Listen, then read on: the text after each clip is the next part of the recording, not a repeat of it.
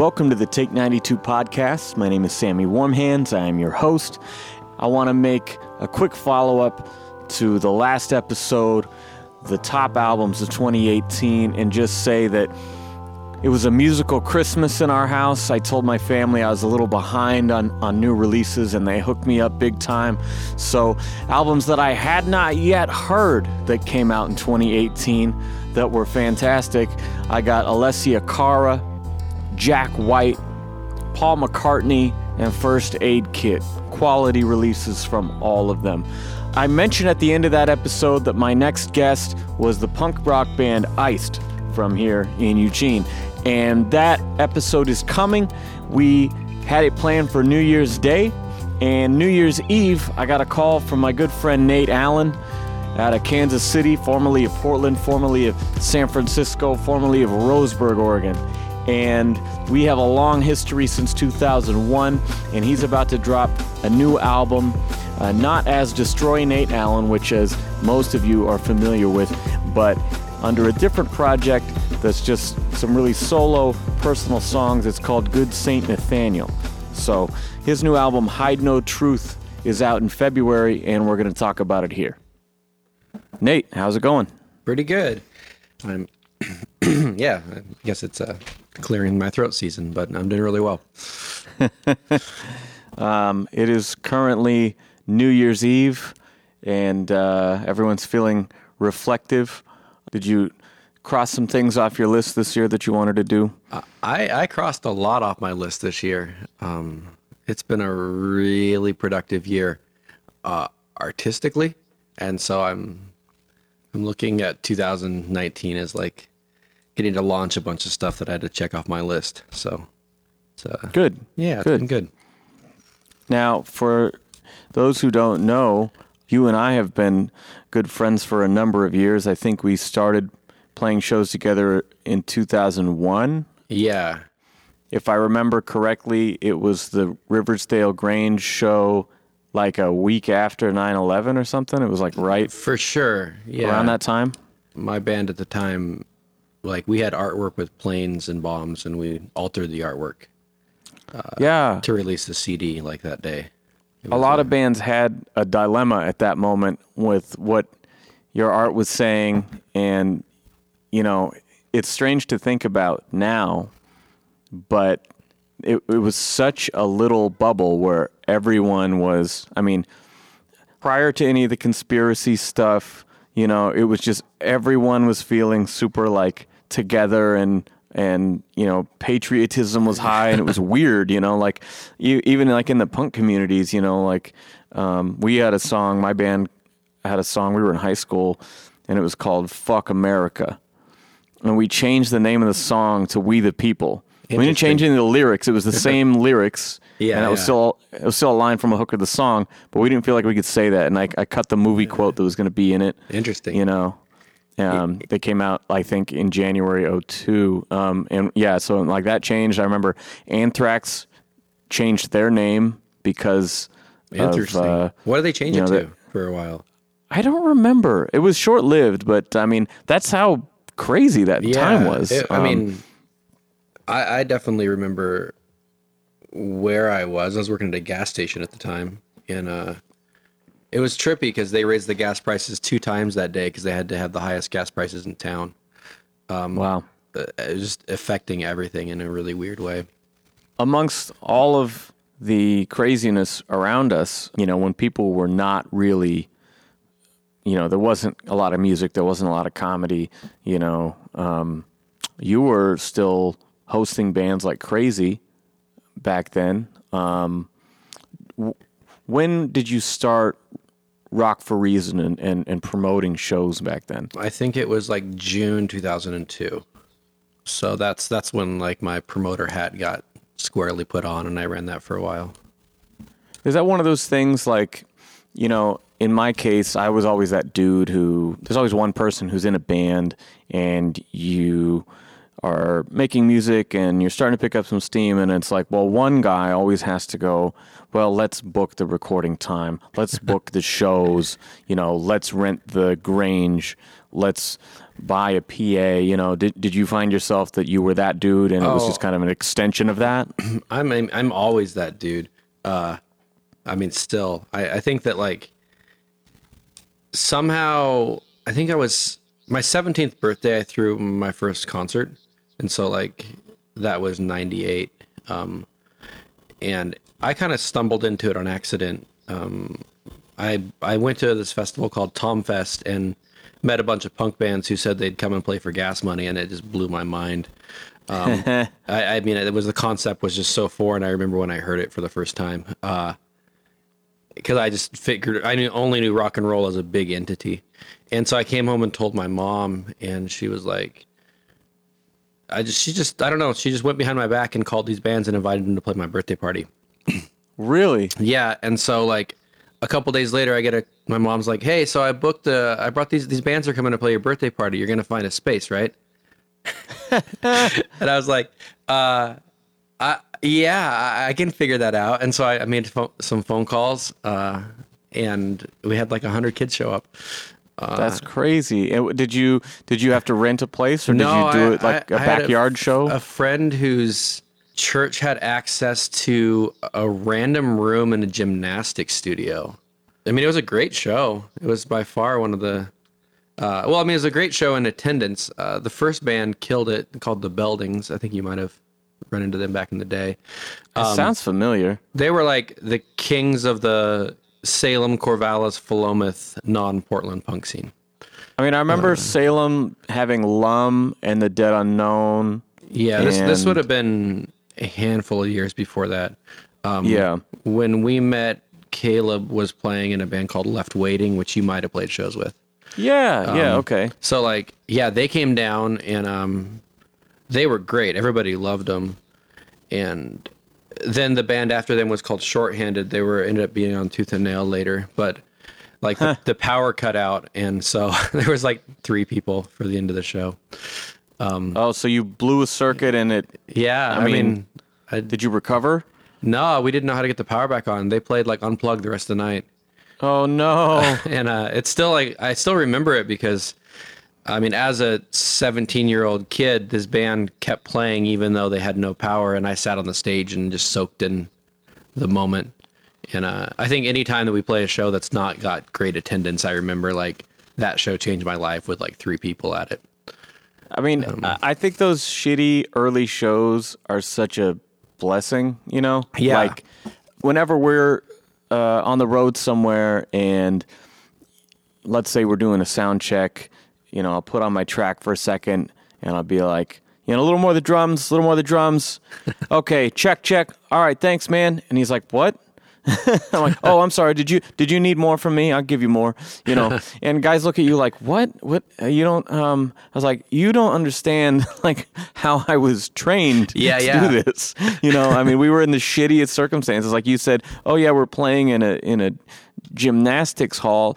I mean, and that's not weird back then. No. I mean, it was so whatever you can find.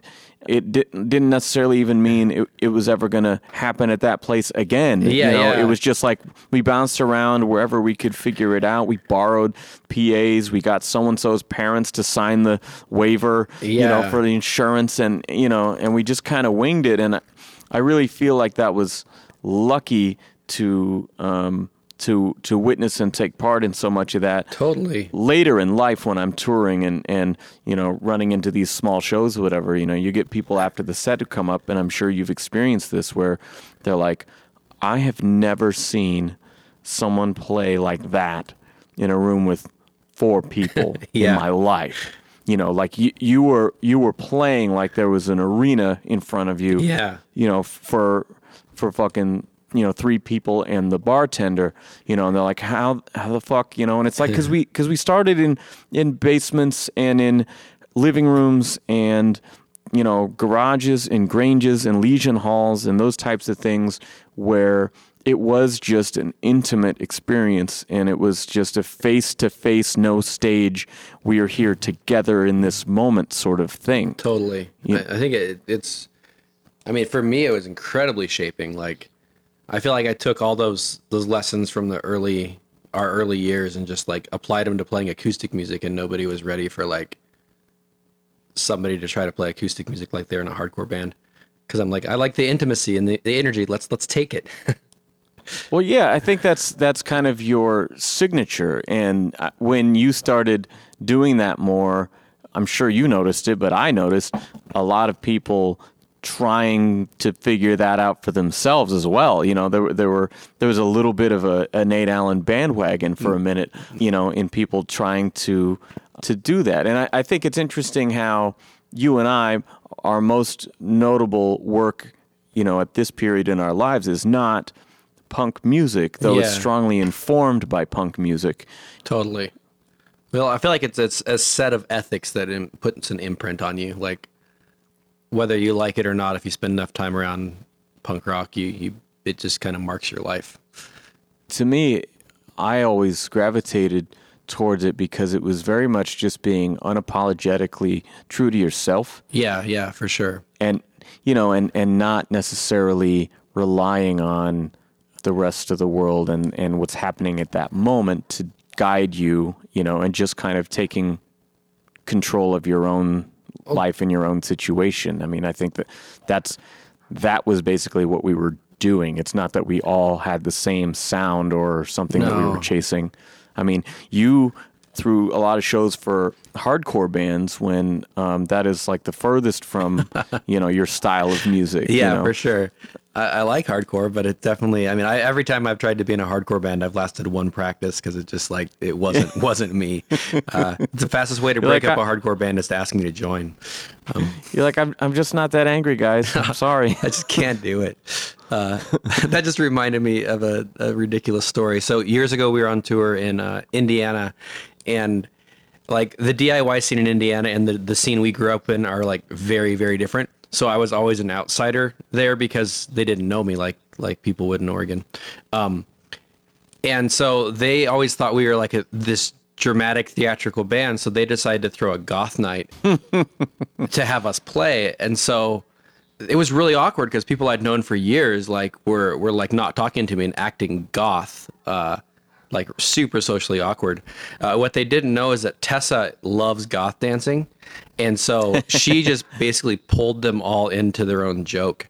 And we didn't know it was a prank till years later. And they're like, we couldn't believe that you guys took us seriously when we were trying to throw a goth party. Because there's a bunch of like punk rock dudes. And we're like, well, we just were taking you at face value, which you guys were all dressed up fun. So we had fun with you. I love that you've played so many shows that you can just whip out a story of one that was booked sarcastically. There's about every type at this point, I think, that I can name an emotion. There's some sort of show for it. It is unique about your performance that you do have the ability to adapt to any sort of environment. I mean, I've seen you play at punk and hardcore shows. I've seen you play at folk, you know, singer-songwriter house shows. I've seen you play at, you know, bigger events, all ages, just all different kinds of environments. And another thing that I feel like we learned in those days is that the stage and the sound system aren't as critical sometimes as what you're putting out there, the authenticity, the heart that you're putting into it. And many times back then, kind of like you mentioned at your birthday party show, you know, the sound goes out and they keep playing. But I mean, I remember when we would play with Countdown to Life, and everyone had played on the stage, and then they would come up and set up their stuff on the ground in front of the stage, and then kind of push back the people in the pit. And then Danny would grab the microphone that would obviously need the PA. But the rest of the band was just, you know, everyone was on the ground and we were face to face. And so much of what you guys do, I feel like kind of supersedes the traditional box that we're stuck in. Totally. And even at a big show, you guys take that Countdown to Life thing. Oh, totally. You'll take all the energy down to the middle of the room. You'll walk out there in the middle of everybody, you know, and it's something that, I've always done, even rapping and stuff, and people think is sometimes odd given the crowd, or sometimes really fun given the crowd. Did you ever see they did one show with like maybe there was 30 people there at I think it was Riversdale Grange, but there was like they turned all their gear and faced it into a corner and backwards. Then made the crowd get into this little tiny space. And I remember asking them why they did that, and they're like, "Oh, we're trying to shrink the room and make it feel like they're like having a good time." And I'm like, it was just Yeah, like how many times have you played? Let's say, you play at a bar, and you're on the stage, and it's a long room, and the bar is at the other end of the room, and so there's a congregation of people basically in the back of the room, and you're like, man, there's a perfect amount of people here to make an awesome time, and yet the layout, just the simple architecture of this place, is making it impossible for me to get everyone into this, and they reversed that and they flipped it on its head. Totally. I mean, I feel like every time that I'm asking to play in a smaller space than the presented, it's because I'm trying to shrink the room and take that ethic and apply it. It's really funny how people get really weirded out by that. Yeah, I mean, I think if you're used to, a lot of people don't necessarily go to local shows. They're more accustomed to, oh, Metallica's coming through, oh, Lady Gaga's coming through. They get their tickets. They're either sitting up in the place looking down on the show, or they're on their big railing. There's 10 feet between them and the stage and security guards there and whatever. And so there's a sort of detachment from the performer in almost every, major scale. For sure. On a larger scale, a major label situation, and so it can be really disarming in a good way. Or, I've seen people, like I toured with this guy named Zach HB a couple times, and he would get up like close enough to kiss you when he was rapping. But he was very he wasn't aggressive with his music. It was kind of smooth, mellow, fun. He's a yoga teacher. He's that kind of vibe, nice. Right? But he would kind of slide in and out of the crowd and get that close to you. And I remember at one show we did, this dude I've known since like high school was like, "What is wrong with that guy?" I was ready to punch him in his fucking face. And I was like, whoa. No. He's just trying to engage with everyone, make some eye contact, like make sure we're all here in this together. Yeah. He's like, I don't care. I was ready to knock him through that wall. I was like, dude, it's okay. He's not going to touch you. He's not going to do anything. Man, that makes me think of one of my least favorite moments on tour. Years ago, we were in New Jersey, and so I'll rally whoever we have, and then sometimes I would take him into like another room to get him to get everybody else to care. And I climbed up on this bar at the Court Tavern in New Brunswick, New Jersey, and like there was some guy that was mad at me for blocking his Monday Night Football game. Which I get. I like sports, so I was like, okay, I'll move. That's fine. And I'm doing my little white flag sing along thing, and and I crouched down like a catcher in a baseball game right in front of this dude, and I'm trying to get him to sing along. And the whole room. It's a tiny room with 20 people screaming lyrics, so it's getting really loud. And and the guy just like reaches out and he just grabs my balls, like and I don't know what to do. And so I just like lunge at him, and wait, so he's just holding on. I just lunge at him, and we just knocked down like I think it was 3 or 4 chairs came tumbling down as everybody rushes in to catch us. And the whole time he's just screaming, "I just grabbed this guy's balls! I just grabbed this guy's balls!" Like he couldn't believe he did it because like I'd gotten so close to him, it just kind of like triggered something in his brain where like he just kind of lost his impulse control. That's hilarious. It was so funny. I sold him a CD later. It wasn't even like strange. It was just like sometimes you think like I'm going to throw a rock through a window and you normally don't because it'd get you in trouble. I think he just like lost his impulse control for a second. That's funny, man. I actually will say that not being a person who is, let's say, athletic or strong physically, that's always a move that I've appreciated. I remember when, we were in EPD back in the day, like, 17, 18 years old, and Kraz came up and snuck up behind me and put me in a headlock. And, I couldn't do anything. My arms were at my sides. He's behind me. And then I was like, oh, my arms are at my sides. And so I just grabbed a handful and squeezed, and he dropped to the ground, and I got myself out of that situation. Was it necessary? I don't know. Probably not. However, I was just trying to be resourceful in the moment because I am not strong enough to overpower the man. Yeah, I'm not. I'm really good at the throwing myself on top of somebody and to restrain them to stop a fight. I don't really have the regular skills to stop that sort of thing, which is kind of funny. The fact that you close the dude on the album later is amazing. I mean, sometimes you got to get gas money. Yeah, I know the feeling.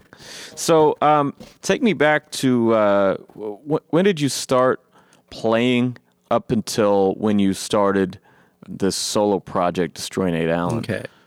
I started writing when I was 15 songs.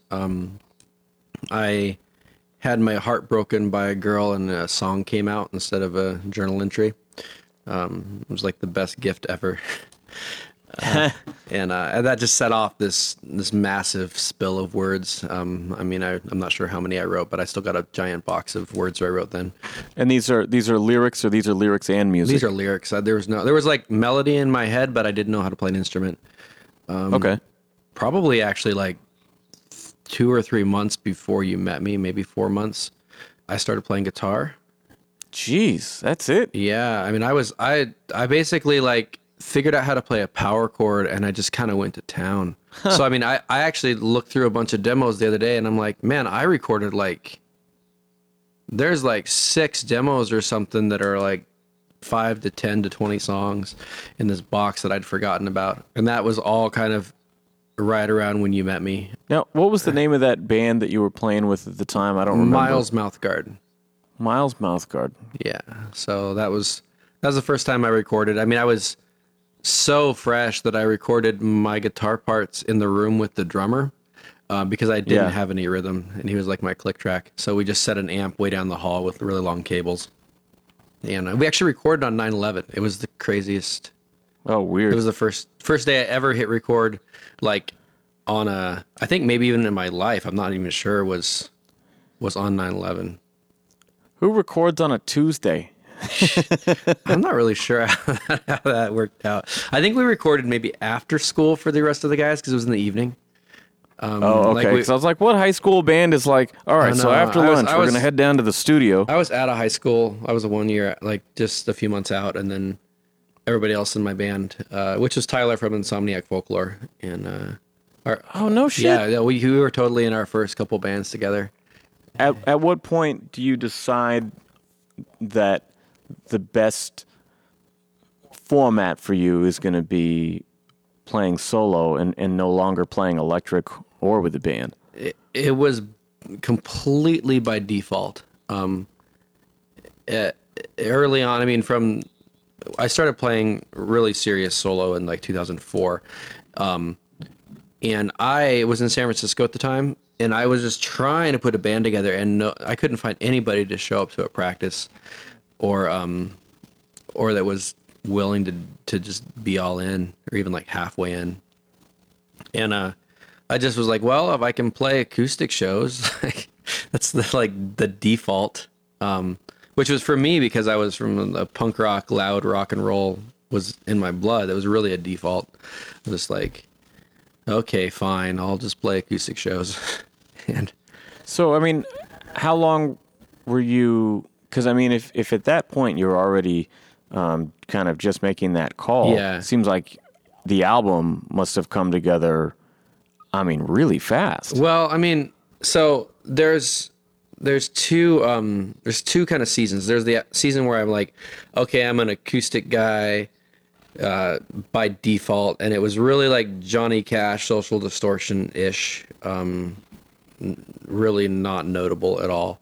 But it was really just power chords on acoustic guitar. And then, so I'd been there like a year, and I started dealing with some pretty serious depression, and I ended up quitting music in 2005, probably a year we weren't really talking much. And out of that year came like these new songs, and I wanted a new band name to like signify that it wasn't just the same Nate Allen who wrote Social Distortion ripoff songs.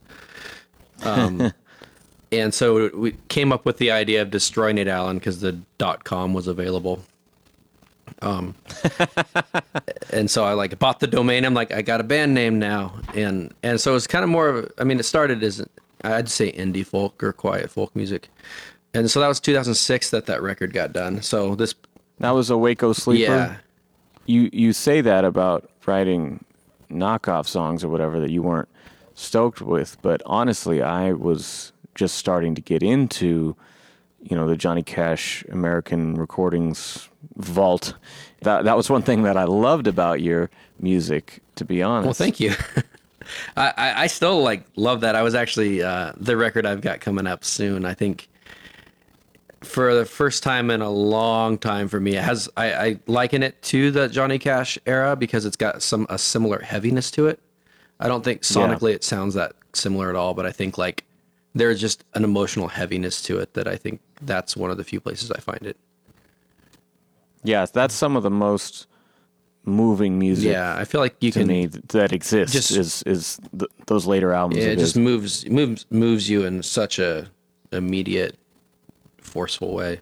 And I guess because of that, we wound up playing some shows a little bit in that new context where, This Day's End was not.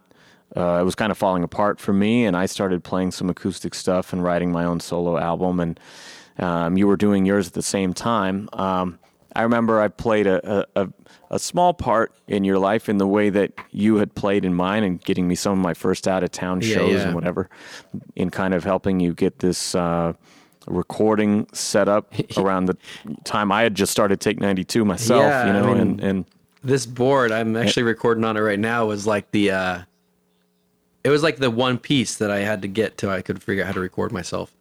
I remember I must have been on some sort of deadline, but I wanted to get it as soon as it came out into the Guitar Center universe, and you called me as soon as they had it in the warehouse in San Francisco, and I bought it from you over the phone, and then showed up at their front desk, and I was like, I need to buy the Korg D888, and they're like, we don't have that. I'm like, yeah, you do. It's in your warehouse. Yeah, and, here's the will call Yeah, receipt. They went and got it, and they're like, what? I'm like, oh, I've got a friend in Oregon. There's no sales tax. Yeah. They were really shocked, but I mean, gosh, the thing still works as long as I remember how to use it. Yeah, I love that you still have it. It's still in mint condition. I've kept it in the case the entire time. It's like the only thing I own like that. Well, and I was thinking, just as you were telling that story, did I also sell you an Epiphone guitar at some point? You did. That's actually downstairs on my wall still, because I beat it. Yeah. I wasn't thinking. I was trying to think about all the great things to look for in an acoustic at that price range or whatever, and I wasn't thinking Nate beats the fuck out of his guitars. Didn't yet. I totally was like. I mean, I always say that tour, I started as the quiet guy in the corner, and in retrospect, I actually had pneumonia, so I was the extra quiet guy in the corner. And by the end of it, I was the guy that would throw a guitar across the club if you weren't paying attention to him to get your attention. It was such a transformative thing. I remember the first time I hit a guitar with my hand and found out it was really loud noise. Yeah, you're like a guitar player / percussionist. Yeah, it's just a percussionist. I mean, it's a percussion instrument at that point. There wasn't. I mean, I played shows where the guitar didn't make any noise and it didn't matter. It became a thing. But yeah, I killed that guitar and it's hanging on my wall because it's got a special place in my heart. I took parts of it and put on another Masterbuilt because I still love them. That's awesome. But yeah, that was such a really key moment to have a guitar that I liked. They're still probably my favorite acoustics that I ever have owned. Well, that's awesome. Yeah. So tell me, how many records did you make in that early period where Destroy Nate Allen was just you and Six Strings? I made two proper full lengths, and there's a gap right before the first album came out that I put out like 4 or 5 other songs. They're collections that I would call not full length because they only had 9 songs on them. Yeah. So for some reason, 10 songs was always a full length, and 9 songs was an EP for me. It's something in my mind. I was always on runtime though, because like, you know, DFS writes, I mean, we had 16 songs in 19 Yeah. minutes on our last record. And we're like, dude, it's a full length. It's 16 songs, you know? And whereas like other times as if, you know, if I was to make a different style of music, you know, I've put out an album a few years back, a solo album that was 8 songs, but it was a solid 30 minutes of music. So it's like, well, it can go either way for I think me. that rule I've had to abandon. The new record I have coming up is 9 songs and 42 minutes. So it's Yeah, like, see? That's like a I full finally length. was like, yeah, I'm like, it's totally a full length, but it's just not that many songs. Just in the back of your head, you're like, I feel like I'm selling you short, man. You gotta have more, man. I think that was the early impetus for like releasing a bunch of records. Is I had this idea that somebody had to have something new to buy, so I just put out a new version of something every time I'd go through on tour. Well, I feel like that's really important is when you hit the same regions with any frequency at all, you want to make sure that they don't come to the same show Totally. over and over, you know, and that they have something new and exciting to walk away with, whether that's a cool new t-shirt design with a robot rescuing kitties from the ocean. That's still one of my favorite shirts that I have. Or whether that's, you know, some re-recorded songs that are different or a whole brand new project. I mean, I think that's something that you and I have always considered very important Totally. when we're I touring. think that was my like. I mean, I've put out a lot of records at this point, and that was a drive for a long time. It's like, okay, I've got to have a new record. I would love to be able to actually have to repress something because I've always made 1,000 or a couple hundred and then never made it again. Yeah, I'm in the same boat. I have people asking about, oh, when are you going to re-release? I'm like, I got a new one to pay for, man. Yeah. I mean, know. come on. Like, I only got so much money. Like, don't you want my new record? Yeah. It's best. It's better. Yeah, exactly. I swear, I worked harder on it. I remember really, really enjoying those first couple albums. And, oh, actually, on a tangent, I have to mention one of the house shows we did around that time, we played with a dude, and I think my solo album had just come out. We played with a dude from Philly named John Mallon. Yeah. Do you remember that guy? Did you ever see him I again? did. That was part of like a 3 or 4 show tour for us. But Okay. actually, no, the answer to the question, I've never seen him again, but we were on the tour together. Well, I bought his EP and I played it to death. Like it's in like a little cardboard sleeve Yeah. and it is falling apart. And I love that thing. And I saw that like a little while ago he came out of retirement and made another neat. album. I've been meaning to get it because that guy was such a great songwriter. And I've never seen him I again. thought about him, I think recently too. It might have been when the EP or something came out. Like he popped up into my like social stream again. I was like, oh man, like it's been a long time. Yeah, this is reminding me I need to buy that new album. I need 'cause to get a hold of him too. He was really, really good. Yeah, that was like those first tours. I didn't have a car, so I was always riding with somebody, and he was one of like we did a handful of dates, and then I swapped out a car with somebody else.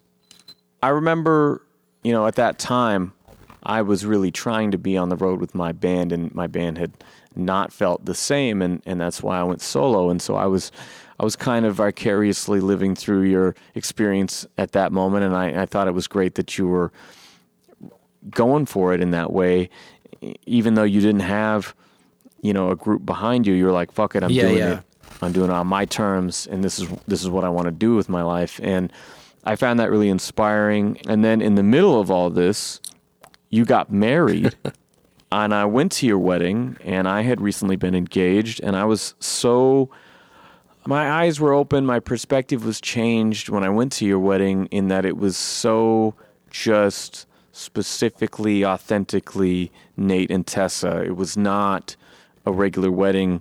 You know, that really informed my wife and I when we were planning ours, and they're like, you know, maybe we can skip some of this other traditional crap. And, well, what if we bring in the Green Day song? And what if we throw in the Batman theme when we walk down the aisle? And what if we do these little things, you know, just to kind of put our stamp on it? And so I would give you guys some of the credit for inspiring us in that way as well. Yeah, that was a...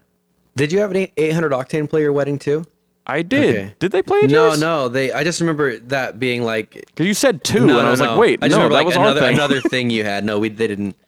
But I remember. Yeah, we had like an acoustic band, you know, during the main thing, and then it was like, all right, everybody had your cake. Run to the other room for 800 Octane. Let's get wild. Awesome. You know, we held it at the Grange where we grew up playing shows and spending all of our time instead of, you know, at a nice place where everyone else was, which, you know, in hindsight, in my 30s, I don't know if that was maybe the coolest thing. Definitely not the coolest thing for pictures. Yeah.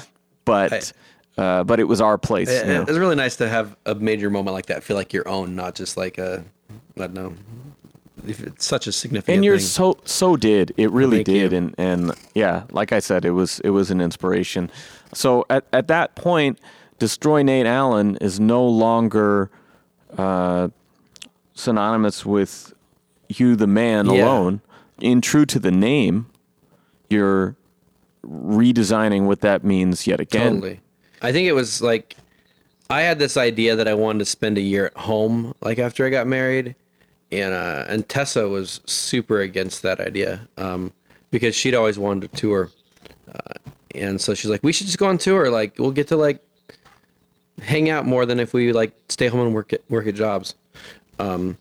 And so, like, we're trying to kind of figure out the logistics of what does it mean to tour together. And I was like, well, why don't you just join the band? Like, that way you can eat every night. We don't have to have that awkward conversation of, yeah, another person with me on tour that you need to take care of too. My merch person. Yeah. I didn't want her kind of like put in that merch space, even though she's great to sell the merch. She's so much better than I am. But at that point in time, it just made sense to have her in the band. So, it completely altered how I approached creativity and the band in every way. And what is her musical background? She was in theater. She always said she had the best non-singing part in theater, so she wasn't really a vocalist. She has often said she learned to play tambourine our first year on tour and sing the second year on tour. So she was really just thrown into it, going like, well, this is the record I'm supporting already. Yeah. You come along. I mean, it was really just like, let's figure this out. And so at that point, we developed like routine because she needed structure of sets. And so we're like... Well, and it should be mentioned, too, that if you haven't seen a Destroy Nate Allen show in any era... It's always a big sing-along. Yeah. So you already have that there, and you're almost getting like the hype man element of like, this is how it's done, folks. Come on. She really she still serves that role so well. Like, I'll go off and tune, and she'll give instructions to the crowd, and then it'll just be a seamless transition over and over again. Her joining really up the theatrical, up the ability for us to like do weird stuff with the audience. And it also just turned us into much more of a punk band. I think, like, left to my own, I would have probably gotten more intense, but I don't know how much I would have just started playing songs I would call punk rock. But with her, her songwriting style is much more influenced by, like, street punk bands.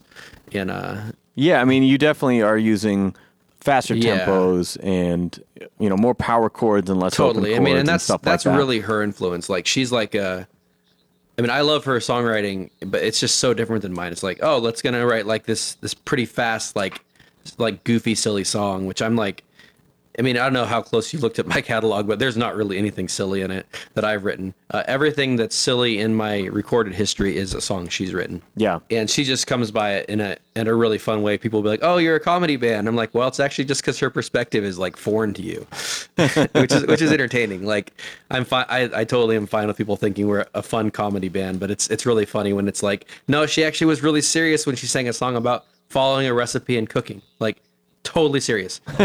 Well, actually, yeah, I remember we made that record here. Totally. Again, all these little tiny connections along the way. And I didn't know how to record a live acoustic thing. I think back on that record and I could have done much better work on it. I feel like it was also a transition for you guys in figuring out what the fuck you were doing together. No, totally. And like, it's neither of our best work necessarily, but I'm glad that we kind of figured it out together. Totally. I'm like, you know? I felt like, I was talking to somebody the other day because I've got an archive of everything I've recorded in my basement. It's just a couple boxes of CDRs and more formal things. And he was telling me about like his insecurities around an instrument. And like, dude, there's a box there with like hundreds of songs I've recorded, and I can tell you the flaw in every one. But I've done it, and you know, out of like record enough songs, every once in a while one's pretty good, and you look back, you're like, oh, that record is kind of whatever, but oh, we got a really good song out of that session. Yeah, like, oh, we still play that song in the set though, you know? Totally. 10 years later, I'm still playing that song, but I could have done a little. Maybe I should have changed the line when I recorded the first time. Especially for me, in terms of recording and producing, I feel like I'm really good at what I do now because of all the things that I did wrong before. Totally. You know, like I didn't go to school for this. I learned by experimenting and doing it. And, you know, that's one of those records that I sometimes forget exists. Because like I did so many different recordings for friends back in the day. None of them sound like what I make now, but I feel like they all are the reason my things sound like they do now, you know? I think, do you know the band, the Old 97s? They're an Americana country band, like one of the, I mean, they've been around for probably 20 years. They're really great, but their singer was just talking about like how if you really want to get good at something, you have to put the 10,000 hours in to become proficient. Totally. And he's like, and the big thing is like, don't quit. And I'm like, that's so key. I'm like, because along the way, you don't do everything awesome, and but you get better. That's hard for me when, you know, you'll see some music out there. Maybe it's a friend of yours or an acquaintance, or, you know, it's a YouTube video, it's a SoundCloud song or something. Or maybe you see somebody opening a show and you just think, I need to leave the room. Like, this is atrocious.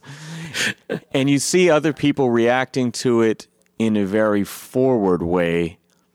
And I feel sympathetic pains for that person and like, oh God, like, oh, they're ripping them apart. But like, I agree with them. But I mean, I think about this in like, you know, you can look at someone and think, wow, you should really not do that.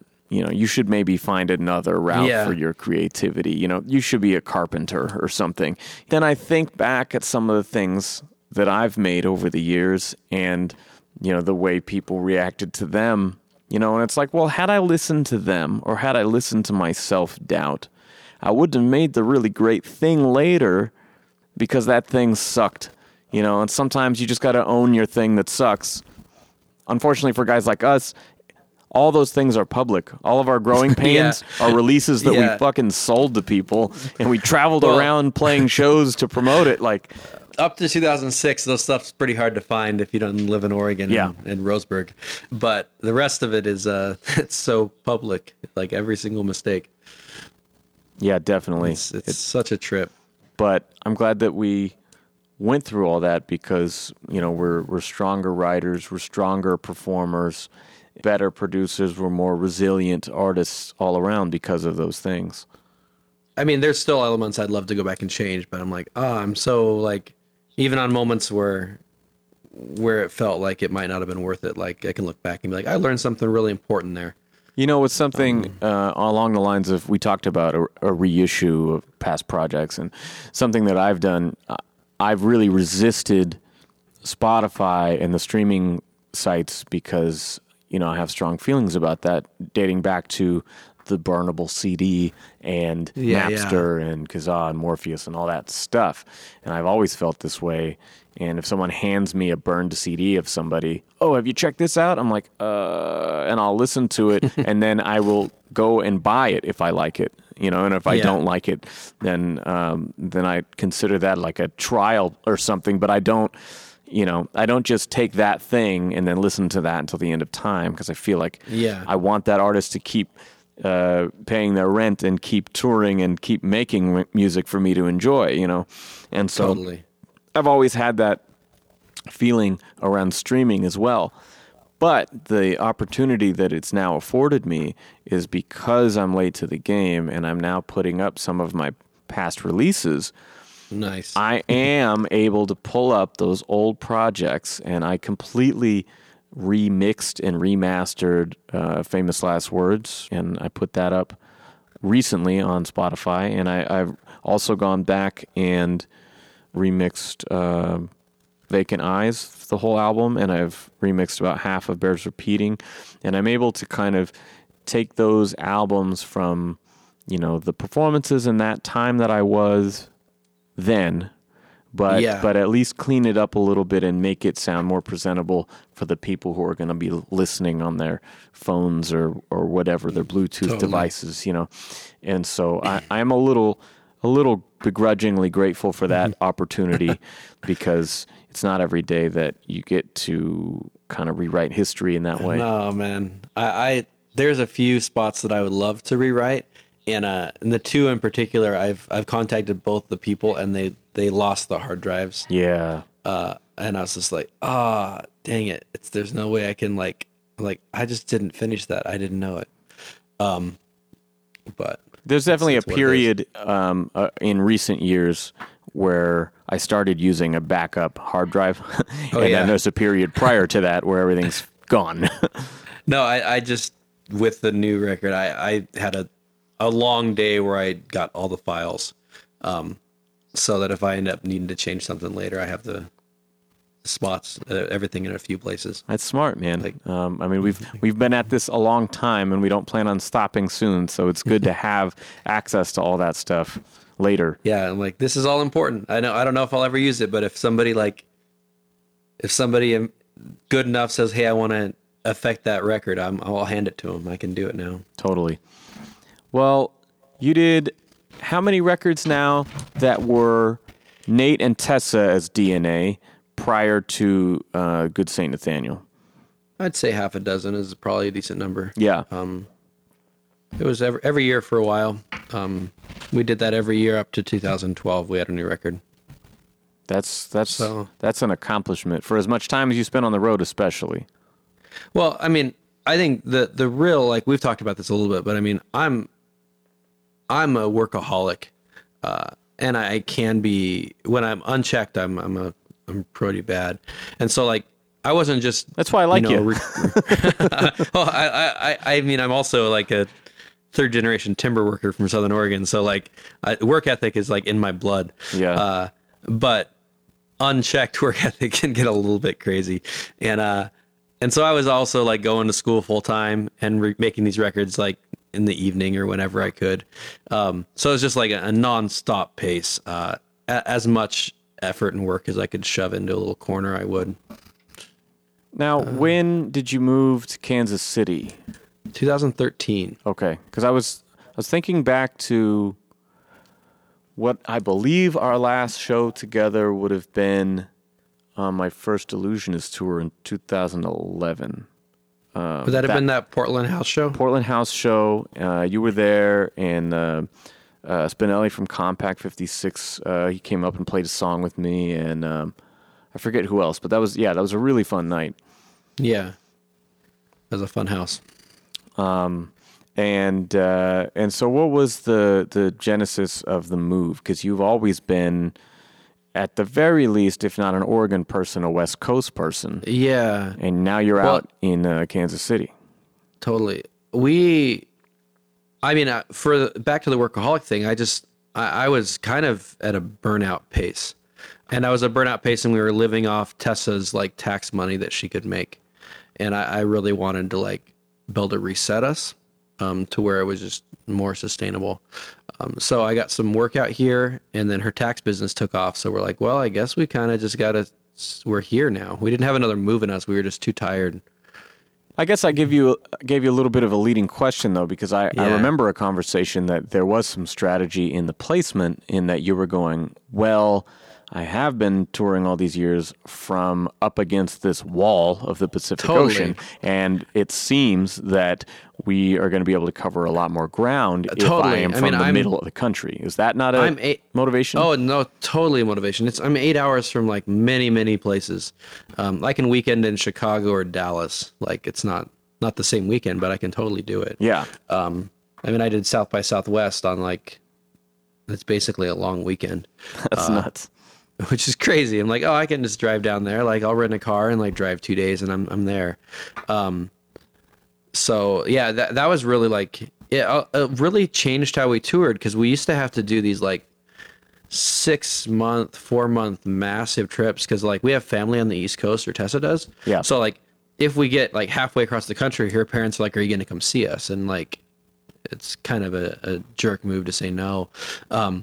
So we just would always work that in. So it's like, well, if we're driving across the country and we're not going to be total idiots about it, we need to like try to play a show every couple 100 miles.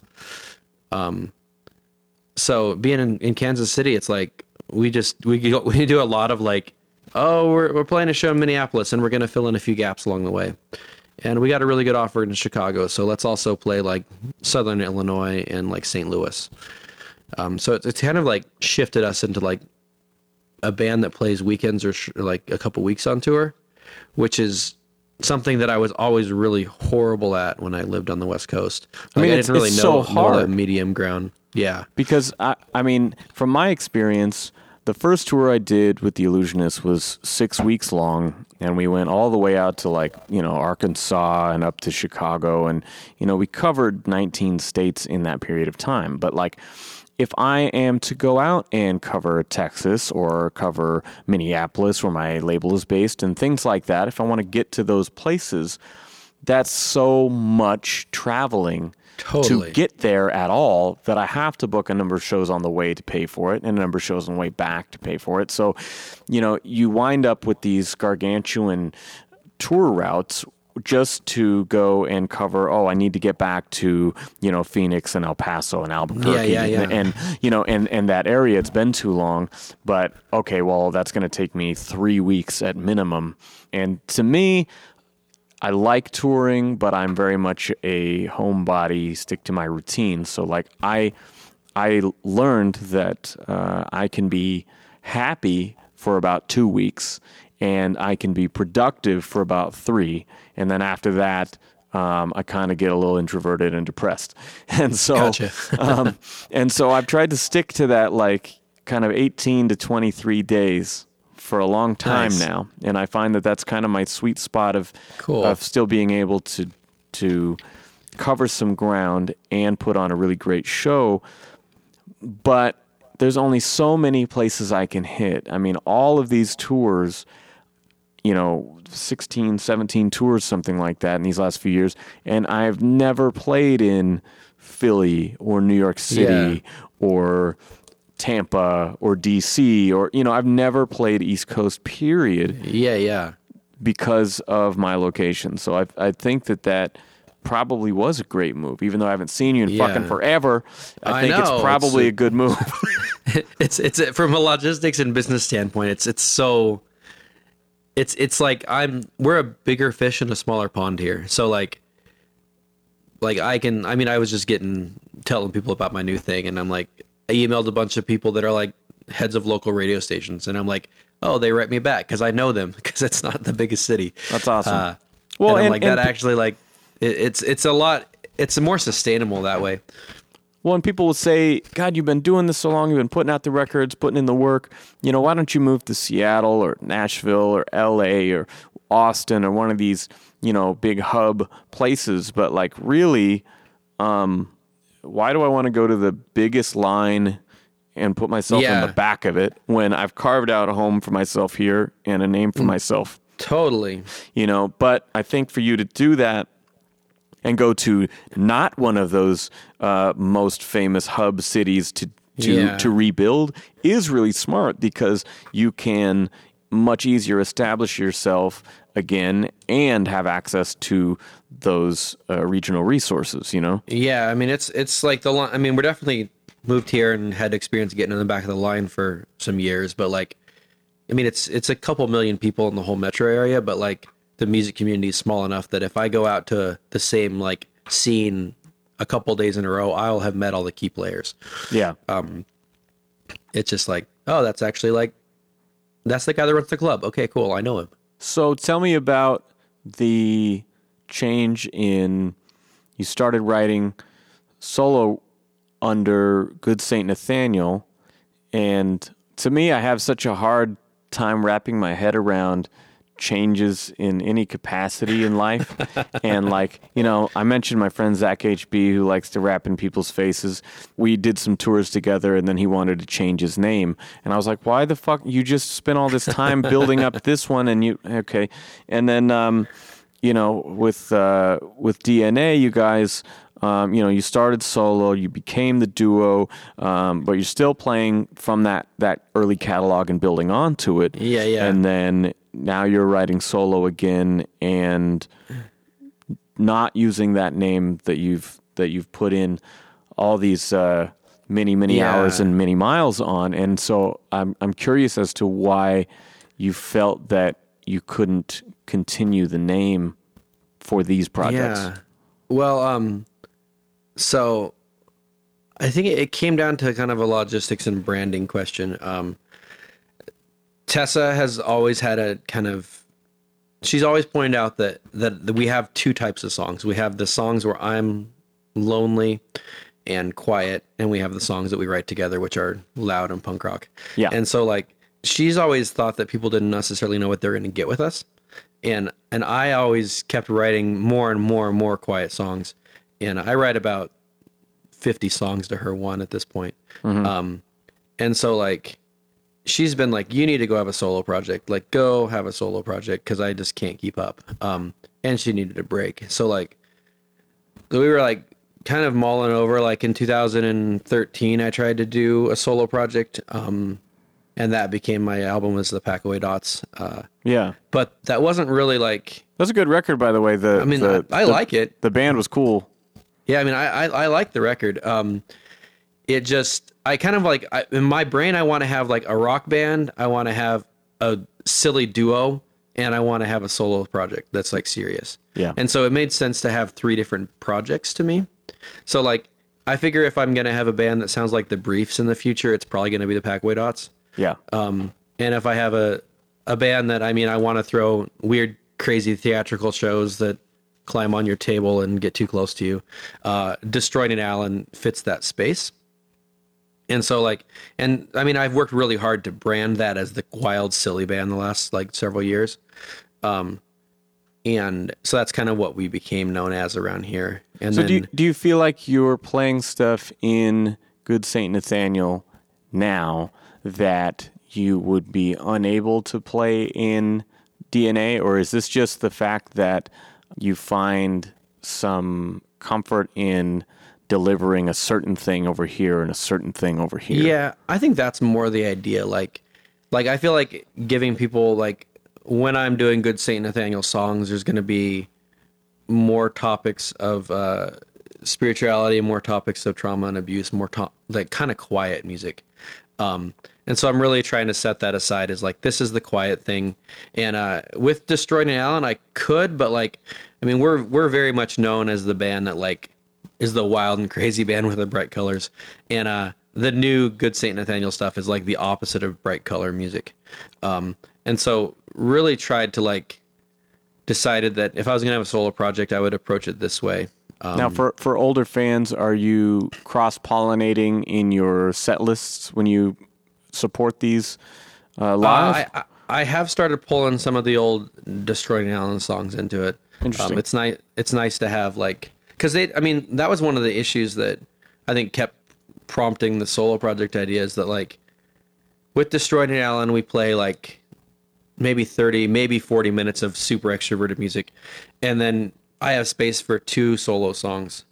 But if I wrote 100 solo songs this year, it's like, I just don't get to perform them. Yeah. And so it's really a space where I can get as quiet as I need to and actually like start to give the songwriting that I've been doing and the songwriting that I've done in the past, it never really gets to actually step out a space to exist.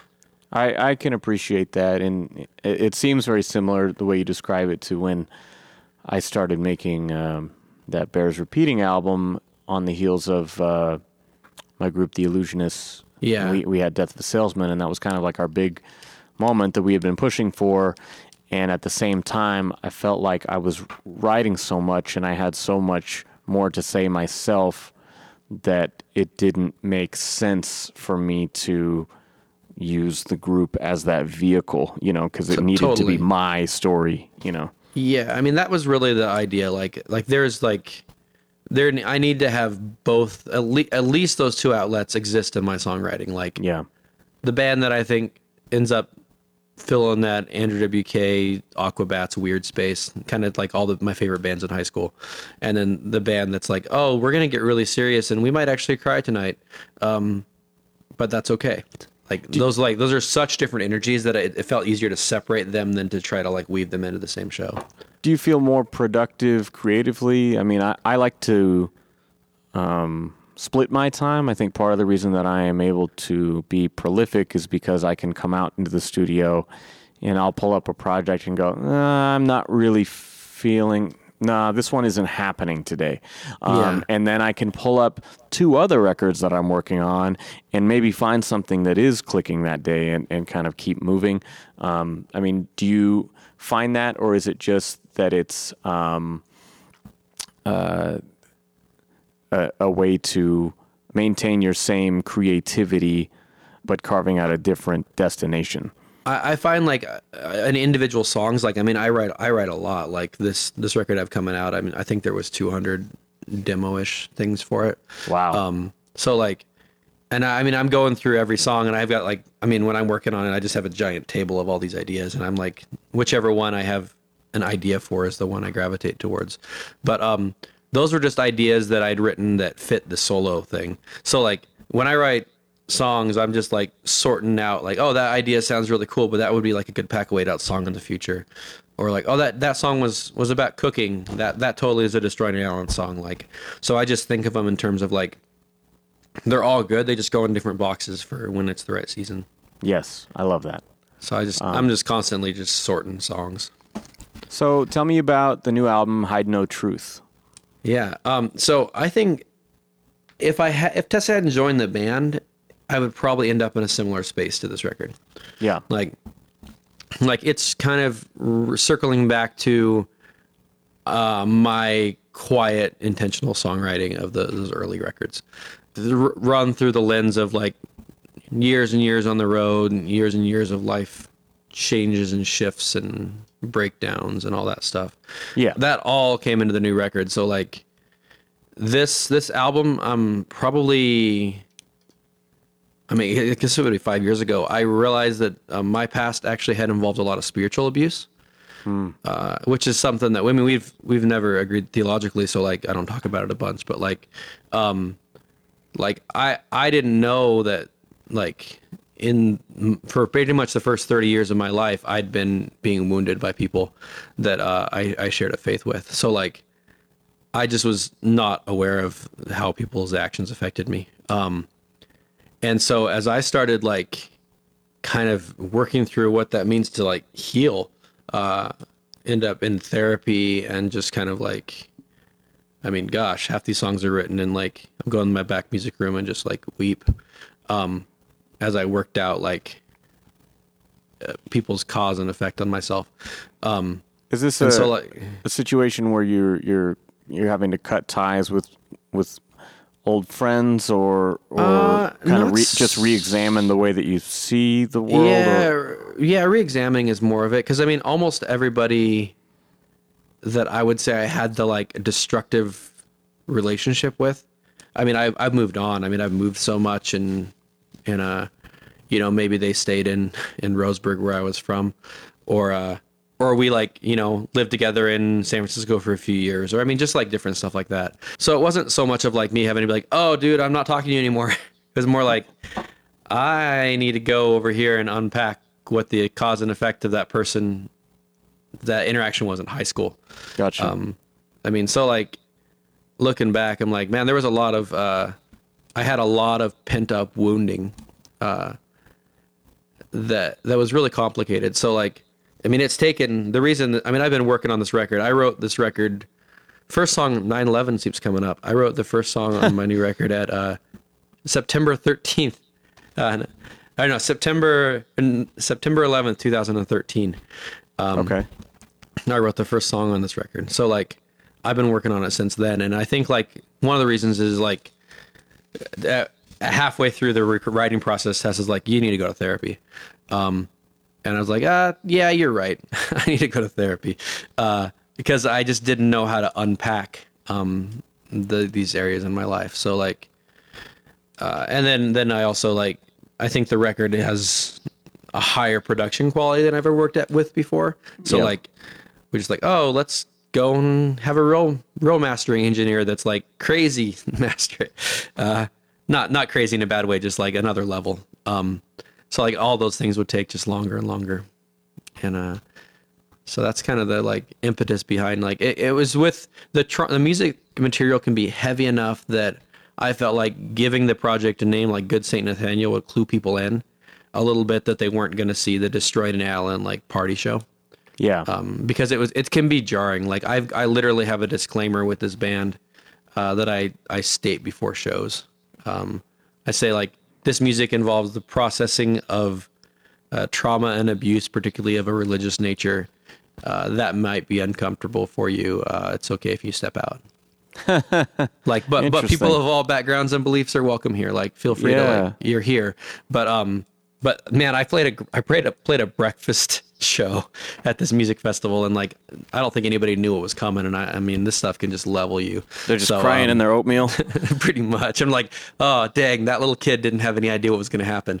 I should I should give like a disclaimer to like just give people the right idea and set this stage.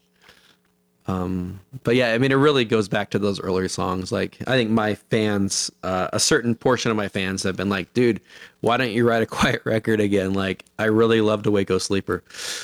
I'm definitely among them. I mean, yeah.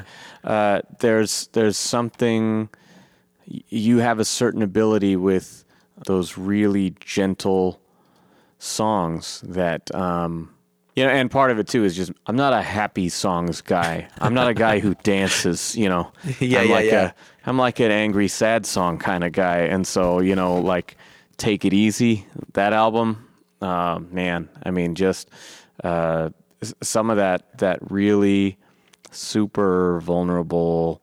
Like it's so. In talking about punk rock, like we were earlier, you know, it's the opposite dynamic. Yeah. But the same intensity somehow. No, totally. You know? So I'm really looking forward to this. Yeah. I mean, I think it's that basically that quiet, vulnerable, gentle energy, just really focused on. So like, I'm like, well, you know, I can get really, really empathetic. So let's just let that come through. And, man, this song totally made me weep. So let's just not try to make it sound anything other than a song where I'm crying and breaking down on.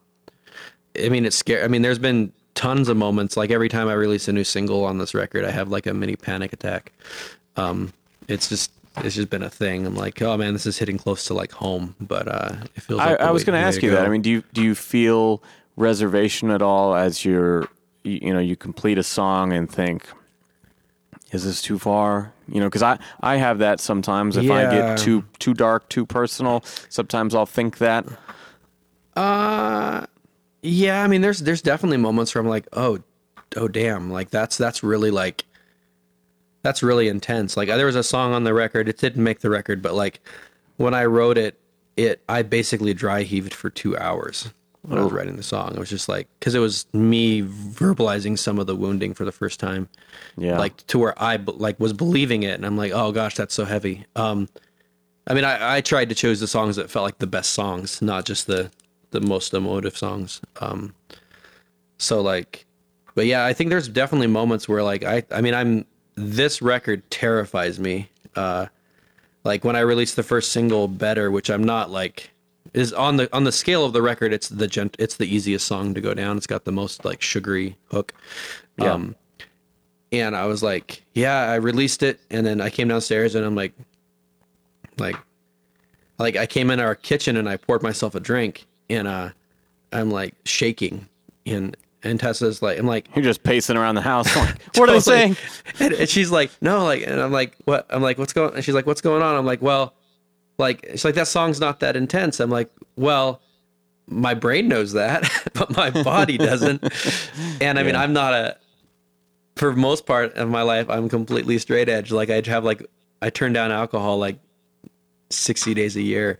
And I'm like poured a drink and I'm like, man, this is like, I never respond this way. Like, but it was a whole another level of like vulnerability.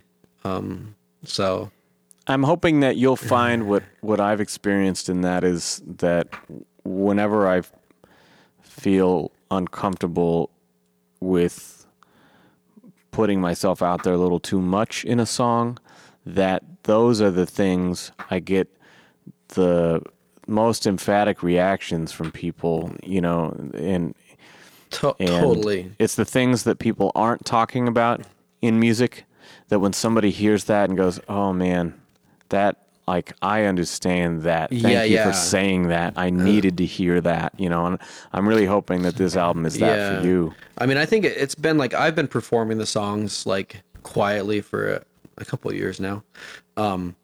And so like the response has been enough to be like, okay, this is something I need to do. Like people will connect really deeply. I think deeper than anything I've ever done before, like easily. So I'm looking forward to it, but it doesn't make it any less scary.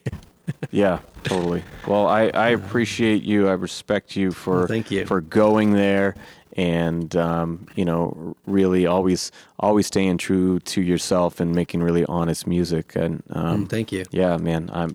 It's been a long time, but I'm still watching for you out there. I appreciate you coming on the show. Man, I gotta say, like, I love your new record. I'm like I really like, I listened to it in my kitchen and I was just like super into it. Well, thanks, man. Yeah, I was like, I think it's by far the record of yours that I've been the most into. So I feel the same. I had this mentality. I was speaking with Evan from The Illusionist yesterday, and you know, I was saying to him that I feel a certain ease this year that I never felt before.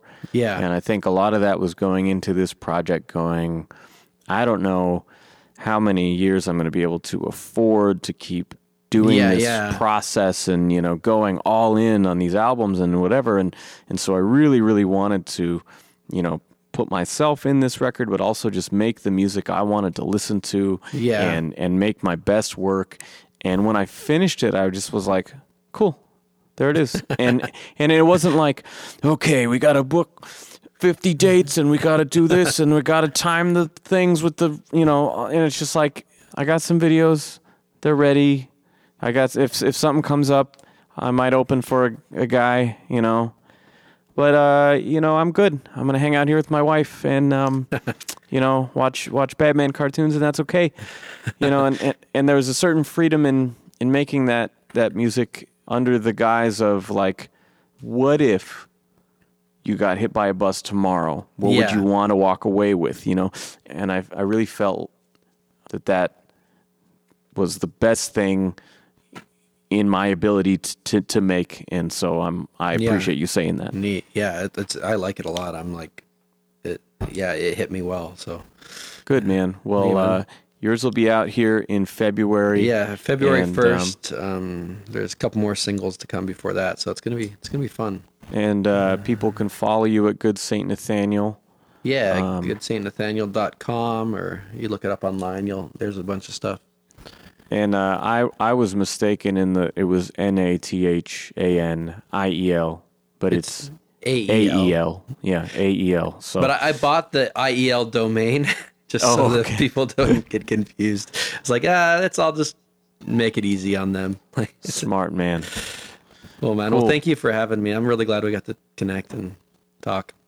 Yes, sir. It's been a long time. Yeah, for sure. Have a good one. All right, that is our show. Thank you so much for checking it out. Again, if you are a fan of the interview, I got tons of back episodes. This is episode number 52. So subscribe to the show, give me that 5-star rating, share the episode to your friends, and help me get some visibility here.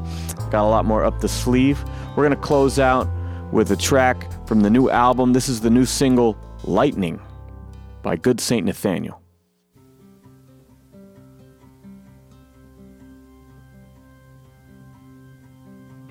When the light shines in the darkness, when we acknowledge our need,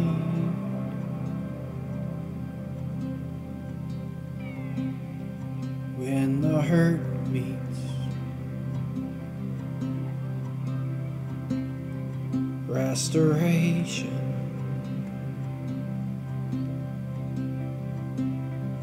when forgiveness reaches deep,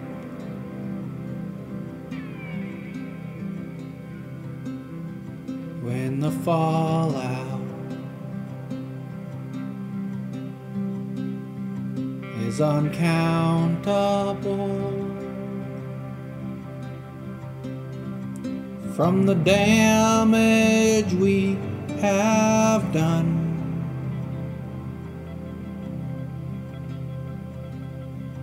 the short-sightedness, uninvitedness. What have we become? So where no hope is found, when silence is the loudest sound, with triumphance and resound,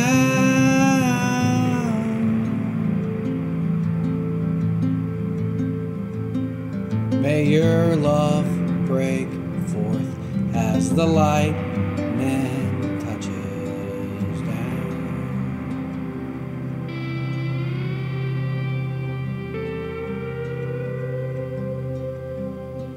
When so tiresome, glad the day is done, when I finally close my eyes, when there's nothing more, then I'm so sorry for my actions that show me incomplete.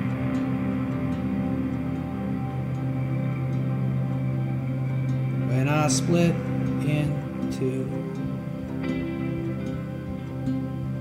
my sin like a corkscrew reveals what I consider to be true. So where no hope is found, where silence is the loudest sound,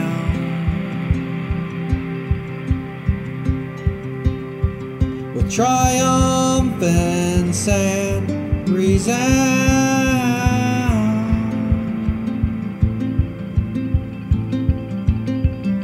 may your love break forth as the lightning touches.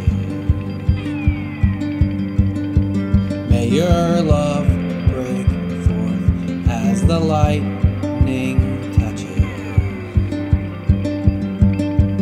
May your love break forth as the light